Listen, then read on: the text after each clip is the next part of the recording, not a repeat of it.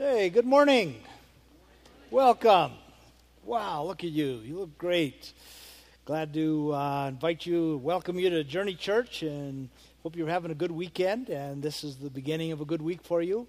We're going to dive right in. We're looking at creating significance in our lives, and so let's have a look at the big idea, and we'll just charge right in, all right? Here it is, the big idea. We want our lives to matter, to leave a mark. This God-given hunger for significance is squandered through an unexamined life. Intentional alignment increases our chance to be part of a noble endeavor greater than we could produce individually. Significance is impacting positively something we value. Impacting positively something we value. You might remember a few years ago watching the Olympics, the women's gymnastic team was vying, after years of underperforming, was vying for the team gold. And it really came down to Carrie Scruggs' vault. But she had a severely injured ankle and foot, and the announcers were speculating on how she would do, having to run towards that vault with all of her speed, launch herself knowing that at some point she was going to impact the floor. And so we all watched that with some trepidation and anticipation, and she just did it perfectly. She ran, vaulted, shot herself into the air, came down, and you remember that scene where she landed, raised her arms, and then lifted that foot, and the flood of pain cascaded over her face, and her coach came up and lifted her up and carried her off of the platform, but they had won the gold with that. We like that kind of stuff. We like it because it connects with a God-given desire to aspire to something significant and noble.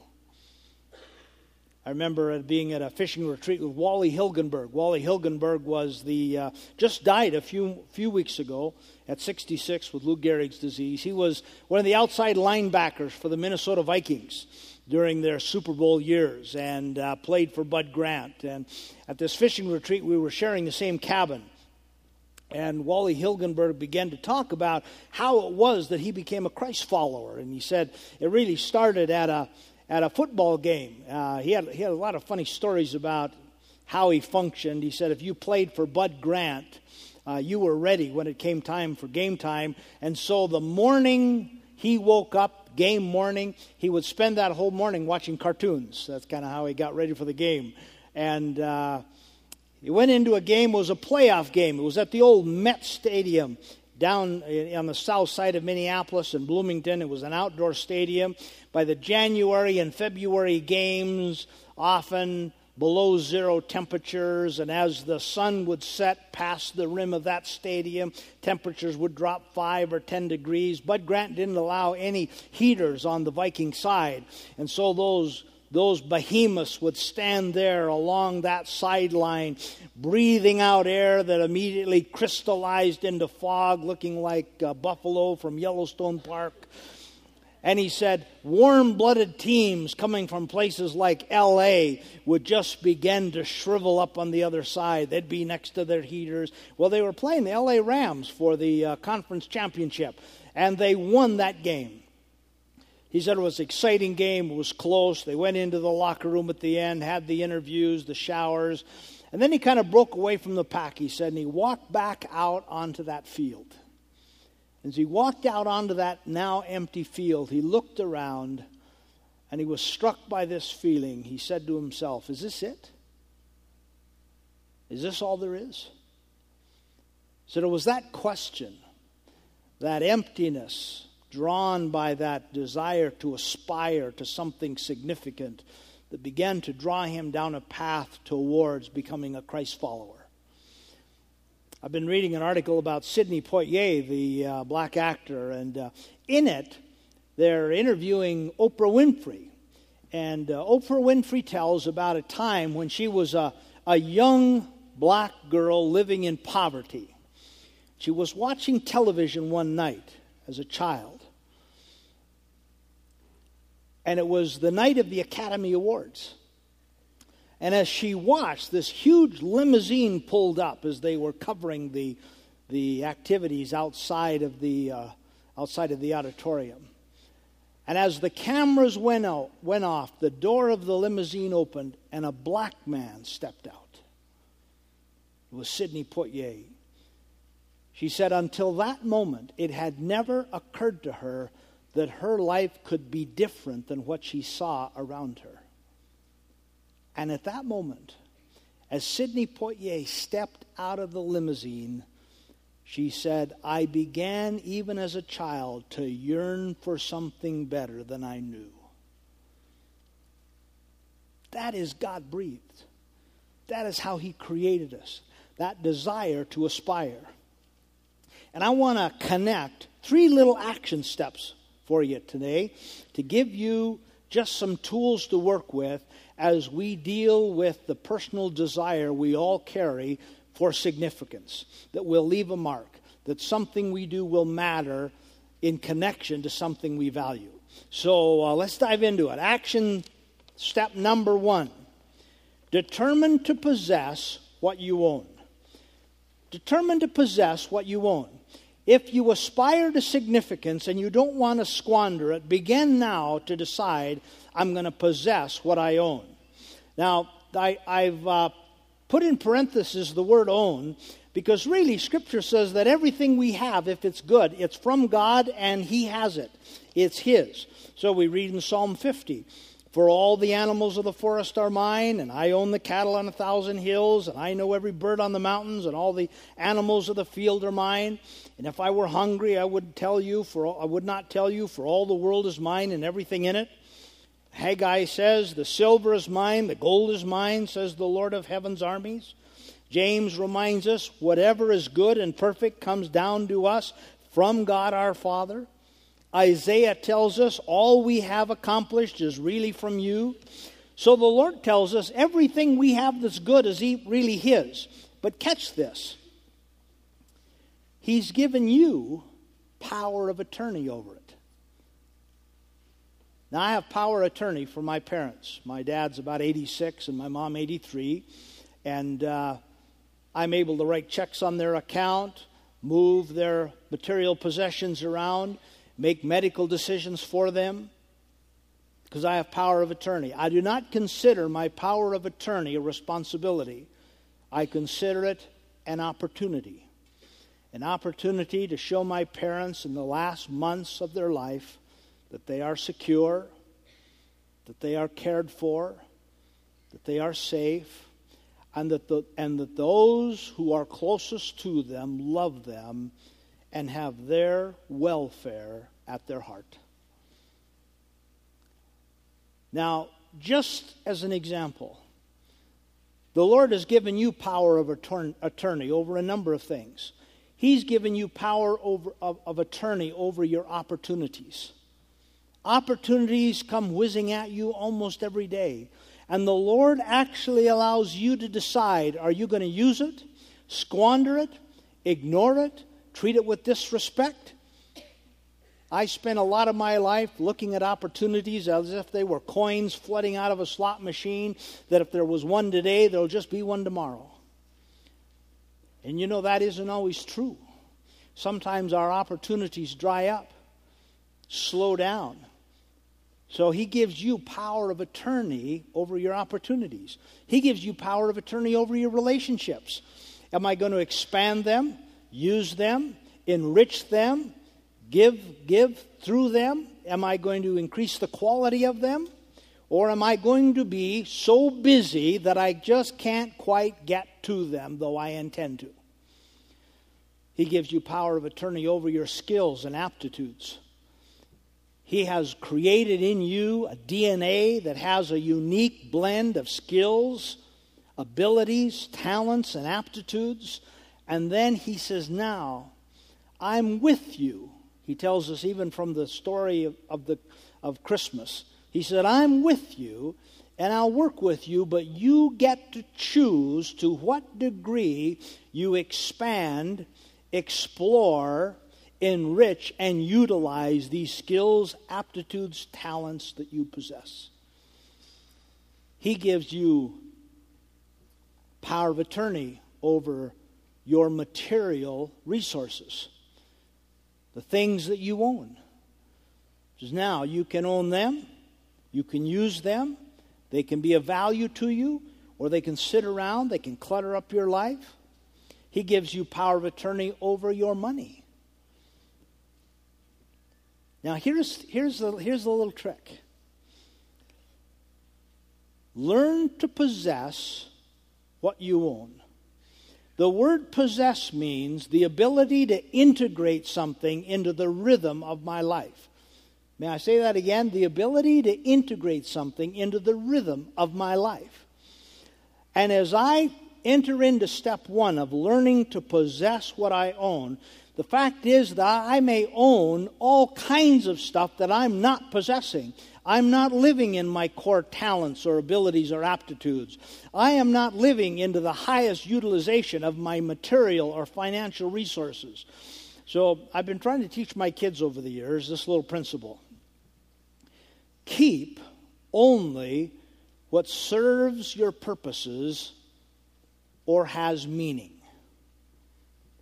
Keep only what serves your purposes or has meaning. So, for example, what do you suppose the most popular item to show up at a garage sale is? I'm going to suggest that it is exercise equipment. One need not turn into a country music station to hear a lament about broken dreams. One need only go to a garage sale and see one more, once highly anticipated piece of exercise equipment that carried with it a series of dreams, usually connected to something about looking svelte and more appealing, healthier, and now usually in a rather disheveled condition, often with pieces laying about it. Usually quite dusty, there will be this piece of exercise equipment. The fact is that most of us possess let me say that a different way. Most of us own way more stuff than we could ever possibly possess, that we could ever possibly integrate into the rhythm of our life. It just seemed like a good idea once. And now it piles up. So, does something serve a purpose? And second, does it have a meaning? Now, I own some things that really don't have much of a purpose. There's not much utilitarian value, but they mean something. I've got a little, I'd show it to you, but it's in one of our 2 storage units. Come on now. It's a little square piece of granite. I bought it at the Getty Museum in L.A. in one of the most beautiful days I've ever had with my family. The Getty Museum sets up on top of a hill overlooking Santa Monica. On a clear day, you can see the ocean. And it is of a spectacular architectural gem. And it has plazas and coffee shops and sunken gardens. And it's almost like a magical place. And our family spent a whole day there once. And I bought this little memento. The stone used to build the Getty Museum was taken from the same quarry in Italy that the stone to build the Roman Colosseum came from. And at multiple levels, I look at that stone and it carries meaning. But the fact is that I can only have so many things that have meaning and so many things that carry purpose. And if I go beyond that, we reach what I call the clutter level. The clutter level means whatever I own starts owning me. Do you own a car? I believe cars are evidence that there is a personal Satan. I hope I buy one and then it does something for me. Instead, it's actually like a 2-year-old always demanding more attention. And really, almost everything we own has the power to begin to own us. Here's another little principle. If you can't find it, you don't have it. Now, my dad at 86 just moved into nursing home. He spent 85 years in one address. He lives on the place that his father homesteaded. He never moved. Believe me, when it's time to divest yourself of material things, it's a frightening and daunting task. My dad has spent the last 10 years of his life looking for stuff. I said, Dad, if you can't find it, you don't have it. Clutter isn't just benign. It begins to impede my choices. It starts to detract from my progress. It begins to require attention I could give to other things. For example, we all have closets. I was working in Billings this week, and I took my wife Marcy along, and she went shopping. So the longer I worked, the more expensive it got. So we got done. Now, my wife's view of shopping is that it's a recreational activity, and she is lobbying for it to become an Olympic sport. And she has a lot of fun doing it. So here's what happens. I call up at the end of the day. Where are you? I'm at the mall. All right, let's meet. Where should we meet? She says, how about the Christmas tree at the center of the mall? I get there first, and then I see her coming. She has bags. And she's coming towards me, and we banter for a little bit, and then she will say this. Do you want to see what I bought? Now, men, the answer to that question is yes.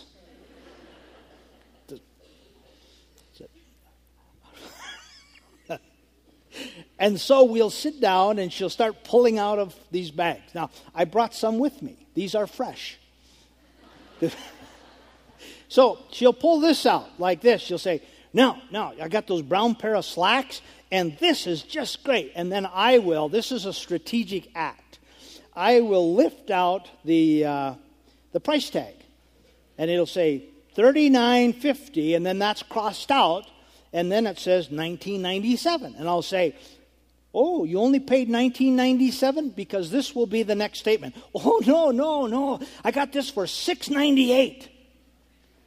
Now, at this point, I exclaim, man!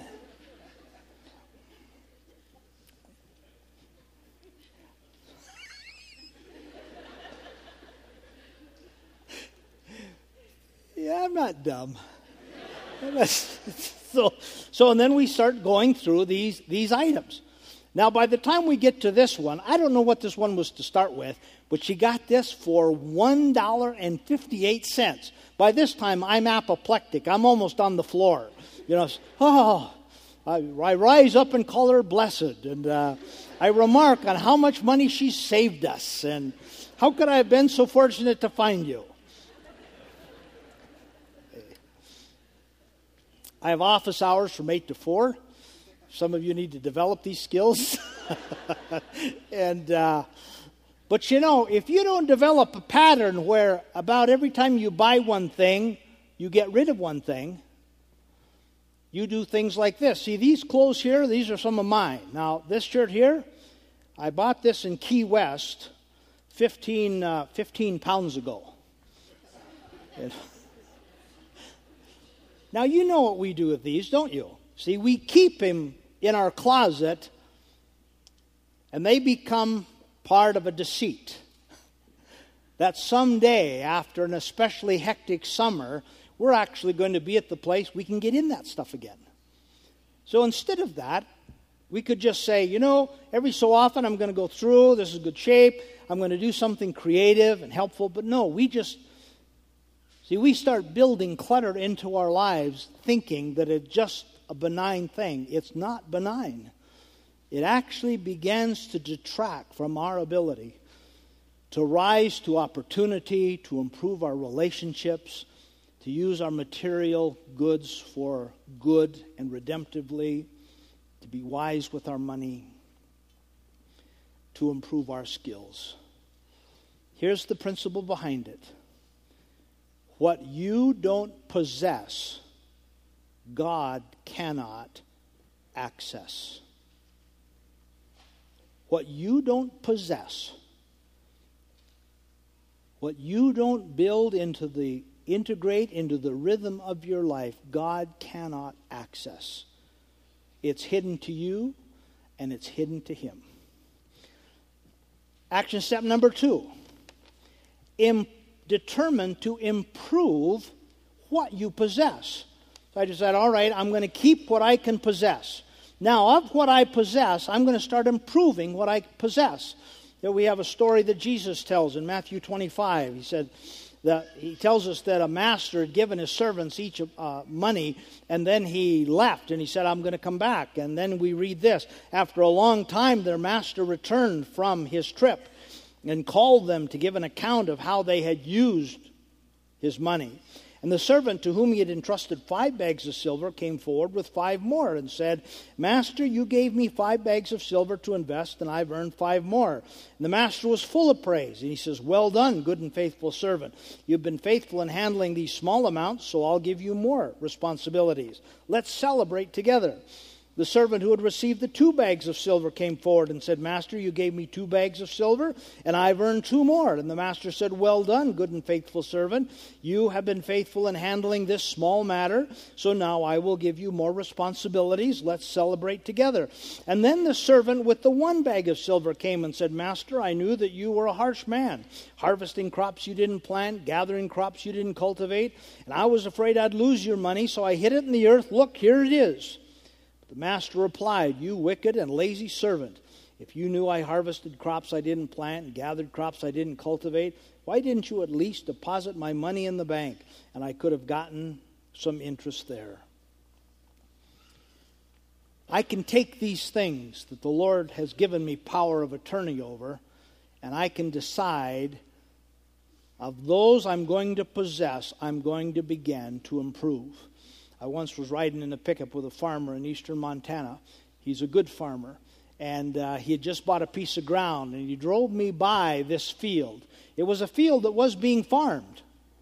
And he said to me, it'll take me 3 years to really get this field up to its producing level.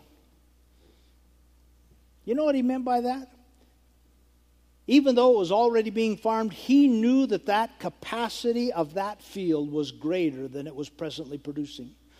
And that by picking the rock and improving the quality of the soil and filling in some of the swales, that he would be able to increase the productivity of that field. And you and I can take what we possess and we can improve its ability to produce. We can improve its ability to serve. I have some friends in Portland, Oregon, who gathered their adult children together and said, we're going to keep giving Christmas presents to the grandkids, but none of us want for anything, and so we're going to begin, just as a husband and wife, to invest our presence in helping a family have a full-blown Christmas every year. They'd found an organization that identified families that needed that, and 2 years ago they found a family that had 12 children. Now, I can't do this justice because what's impressive about it is how demonstrative they get when they start to talk. Now, if you took on a family, you had to buy them winter coats, winter boots, then each a gift, and then provide a meal. Well, they pull into Target with these huge... They actually bought a truck or rented a truck in order to carry all this stuff. And Dan went one direction, and his job was to get all the winter coats. 12 plus 2 adults, 14 winter coats. She went in another direction to get all the winter boots, 14 pairs of winter boots. Then they had a list and they worked through all the Christmas gifts. Then they headed to Costco for the Christmas dinner. And the longer they tell the story, the more animated they get. Tickles me to watch them. And they forget whenever I go out that they've told the story, and they tell it to me again. I feel like I should send a Christmas card to the family they helped. See, they decided we're going to take something we've got and we're going to improve upon it, improve its ability to serve. And it not only serves somebody else, it has had a dramatic impact upon them. The Bible says in Proverbs 11, the generous will prosper. Now maybe already you've made a series of bad choices, and you think, I don't know that I've already squandered opportunities. I've broken relationships. I haven't been using my skills and abilities. It's too late to go to school. You can already imagine a host of reasons. What I have is too little. Remember, God always starts with what you have. When Jesus wanted to feed the 5,000, they said, all we got's a little boy with some loaves and fishes. And Jesus said, bring him. It's not the amount, it's the alignment that matters. It's not the amount, it's the alignment that matters. And you think, well, I wish I'd have known this sooner. I wish I'd have started sooner. Let me tell you something about bad and good decisions. As I've watched people, here's what happens. Maybe it's about breaking a relationship or getting involved in something that's toxic to you physically or personally. Or maybe about money and you make a bad choice. But it's just pristine. It sits there all by itself. It doesn't seem to have that much energy. It's just a bad choice. And so you don't pay attention and you make another bad choice. And it may have a consequence or two, but really it's just kind of by itself. It doesn't have much ripple effect, and there it is. And then you make a third bad choice. And even yet, it's not catching up with you, and so you make a fourth bad choice. But what you don't begin to feel is the energy that series of bad choices begins to carry internally, like a wildfire carrying its own wind. And those bad choices start to pick up steam all by themselves. And almost overnight, you go from I think I can manage this, to whoa, the black horse is out of the barn. It's lurching over the hillside. And you're doing everything you can just to stay on. And you now feel greatly in jeopardy. And you can't figure out what in the world happened. Slowly one bad choice. Slowly two bad choices. Slowly three. And it just starts picking up steam. And when this thing picks up steam, it says, I can't believe I got into this much debt. How did that happen? I can't believe my relationships just collapsed to this toxic level. What? It wasn't that bad 60 days ago. When it picks up that much steam, it just doesn't seem possible that the way to overcome those bad choices that now are running rampant, that the way to overcome that is simply to go back and to make a good choice. Because that good choice is like that first bad choice. It's slow, isolated, kind of sits there all by itself. You think, that can't overcome this. But you make that one good choice, and then you decide, I'm going to do the next best thing, and you make another good choice, and another good choice. And that series of good choices starts to pick up a momentum of its own, and suddenly that white horse is out of the barn, and you know something? The white horse is faster than the black horse. And if you keep making a series of good choices, that white horse overtakes the black horse and redeems what you squandered. Because the Bible says, I will restore to you the years the locusts have eaten. And you take what you own and decide you're going to possess what you own. And you're going to start improving on what you now possess. And Satan comes along and tries to tell you it's too late with your relationships. It's too late with your money. The little you can do isn't just going to matter. You just start making a series of good choices, and God begins to redeem what you lost in that series of bad choices.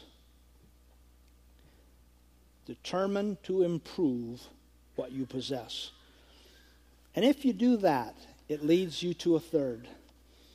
Determined to share what you improve. Because you begin to live out of a spirit of gratitude. Sharing what you improve involves three things. One, recognizing opportunities for significance, not squandering those opportunities. Number two, aligning your world to those opportunities. Aligning your gifts, your relationships, your material possessions, your money to those opportunities.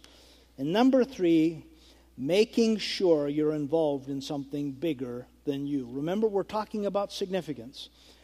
Ted Turner's father told him, no matter what else you do in life, make sure you give yourself to at least one thing that cannot be accomplished in your lifetime. Now, we got a saddle here to illustrate this. This is John Oakland's saddle. John's father died a few years ago and left him a lot of stuff.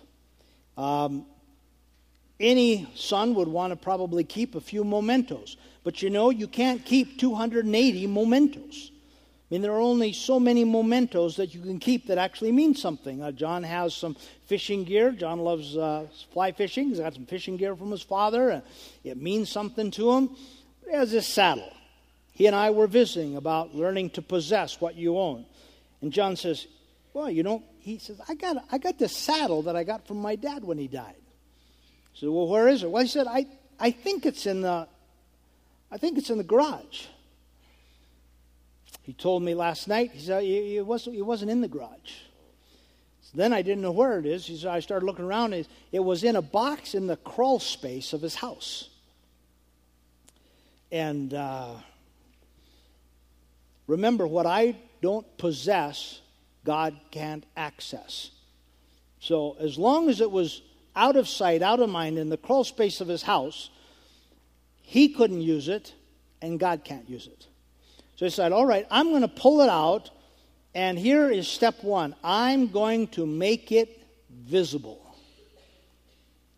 I'm going to put it in the house somewhere. I don't know, maybe it'll be in the kitchen. So he's cleaned it up. He's got it out. It's visible, and now he can start talking to God about something magical, creative, supernatural. He says, Lord, what do you want me to do with this saddle? It's my saddle. I possess it. I've cleaned it up. I've got it out where it's visible. What do I do with it? John's committed to Journey and the Lake campaigns. And the Lord, do you want me to sell it? Help me get a good price for it. I'm just going to watch for opportunities and get a good price. And I give that money to the Lake campaign. He knows Don Funk, who works for Round Pen Ministries and works with kids and training horses. He said, now, Lord, maybe there's a young boy or girl who desperately needs a saddle because they love horsemanship and their parents don't have the money to give them a saddle right now. And Don might come across that person. And Don can say, hey, I know somebody who has a great saddle. There are all kinds of opportunities now for this to create a significant story of the supernatural activity of God. You imagine in a group of this size how many buried stories could begin to surface if we began to possess what we own, began to improve it, and determine we're going to partner with God in sharing it. And one thing after another becomes an instrument of redemption and blessing and help to your sphere. As long as it was in a box, in the storage, in a box in the under his house in the crawl space, it was not real to John. It was not useful to God. It just cluttered his life. And now here it is. And so we're going to ask John maybe to tell us the rest of the story when it starts to unfold. Because this story isn't done yet. We don't know what God's going to do with this. You see, significance begins to come when God starts taking our stuff and multiplying it like the loaves and fishes. Do you imagine when that boy got home? Hello, Johnny, how was your day today? Mom, you wouldn't believe what happened.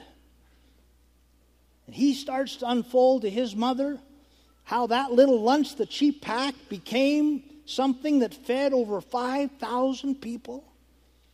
Suddenly, God starts becoming real. And significance becomes a part of our life. Now, I'm 58 years old. When I was 56, I knew that I had less years ahead of me than I have behind me. And maybe, if God's gracious, I might have 20 good, productive years up ahead. And I said, Lord, what do I give myself to that actually will have significance? Remember, even with the saddle, it's just little. I mean, the world, 6 billion people, and this little saddle, how can that? But when I take the little I have and connect it to a greater venture, it multiplies my significance. So I said, Lord, where can I spend the next 20 years of my life where what I'm connected to will have an impact far beyond my lifetime? I read about a man who bought a lot and he built a house, but he also bought the lot next to him. But the lot was not the kind of lot you could actually build anything on. So he decided he would clear it off and he would plant redwoods. Redwoods he would never see the greatness of in his lifetime. But he knew somebody would sit under the shade of those trees because he planted them. And the reason I'm at Journey, investing my life here, is because I felt this was one place. I've been in the church world all my life. But do you know how many churches in America actually care about those not present? That actually take the command of Christ that we're to go out into the community and believe and trust and share the beauty of God's love with everyone? Only 2 churches out of 100. 2 out of 100 in the United States live that way. Journey is one of the 2 out of 100. And my living here is not about enjoying Montana winters. I told my wife, moving from Portland, no, not to worry, because in these river valleys, it's a much more moderated climate. So you remember this last summer when it snowed on June 9th? I woke up one morning and she says, now remember, living here, it's much more moderate in these valleys. Now, I live here because for me, this is where I'm investing the last 20 years.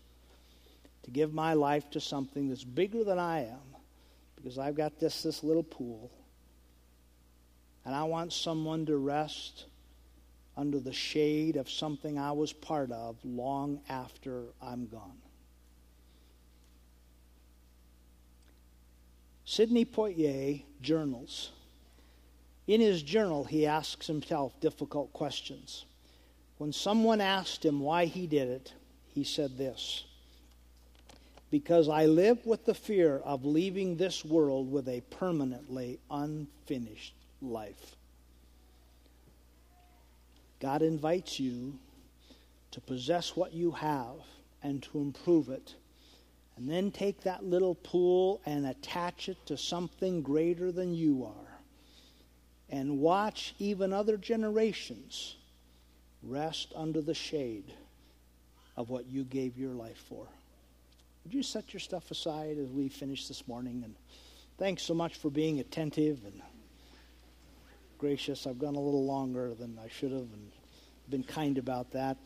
Hey, would you bow your heads with me, and we're going to pray, and we're not going to embarrass anybody. Nobody's looking around.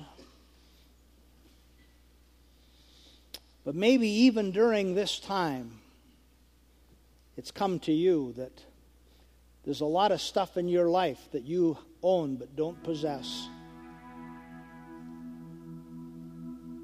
God may have gifted you with an incredible mix of skills and aptitudes. And in the race of your busy life,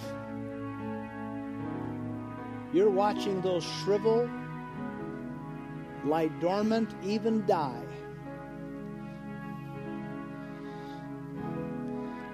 God's invitation to you this morning is He's inviting you into the significance that He designed you for. And you could transact with Him this morning, right where you are, with your heads bowed. A prayer something like this: Lord, I have not been treating with respect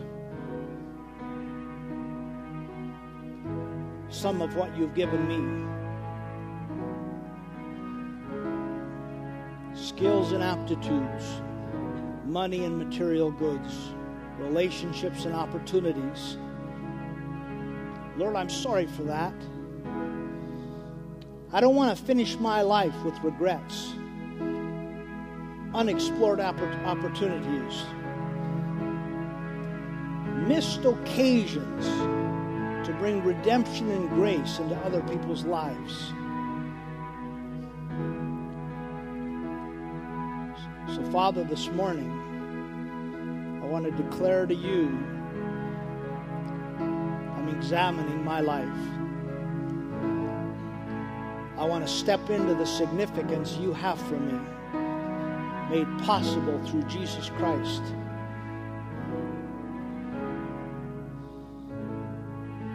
I want to be able to begin to possess what I own, to improve what I possess, to share what I prove. I want my life to matter. Thank you, Lord, that you want that too. I declare it before you. I invite you to help me and to show me how to do it. Thank you for talking to me today. In Jesus' name. As we wait just a minute, your heads are bowed, and you're praying a prayer, something like that. You're asking God for a fresh start to really possess what He's giving you. Would you just honor Him by slipping your hand up this morning and say, I'm talking to the Lord about this today, and God's helping me, and I just want Him to know it. Yeah, here in the middle, down near the back, all the way up here in the front, over here on my right, yeah, over my left, yeah. Here we go, some more way here in the back, in the middle, yeah. Father, thank you for gathering us together today and for letting us play on your team. Lord, we are sorry for squandered opportunities. We're sorry for not having our eyes open. Sorry for being so busy we don't see what's in front of us.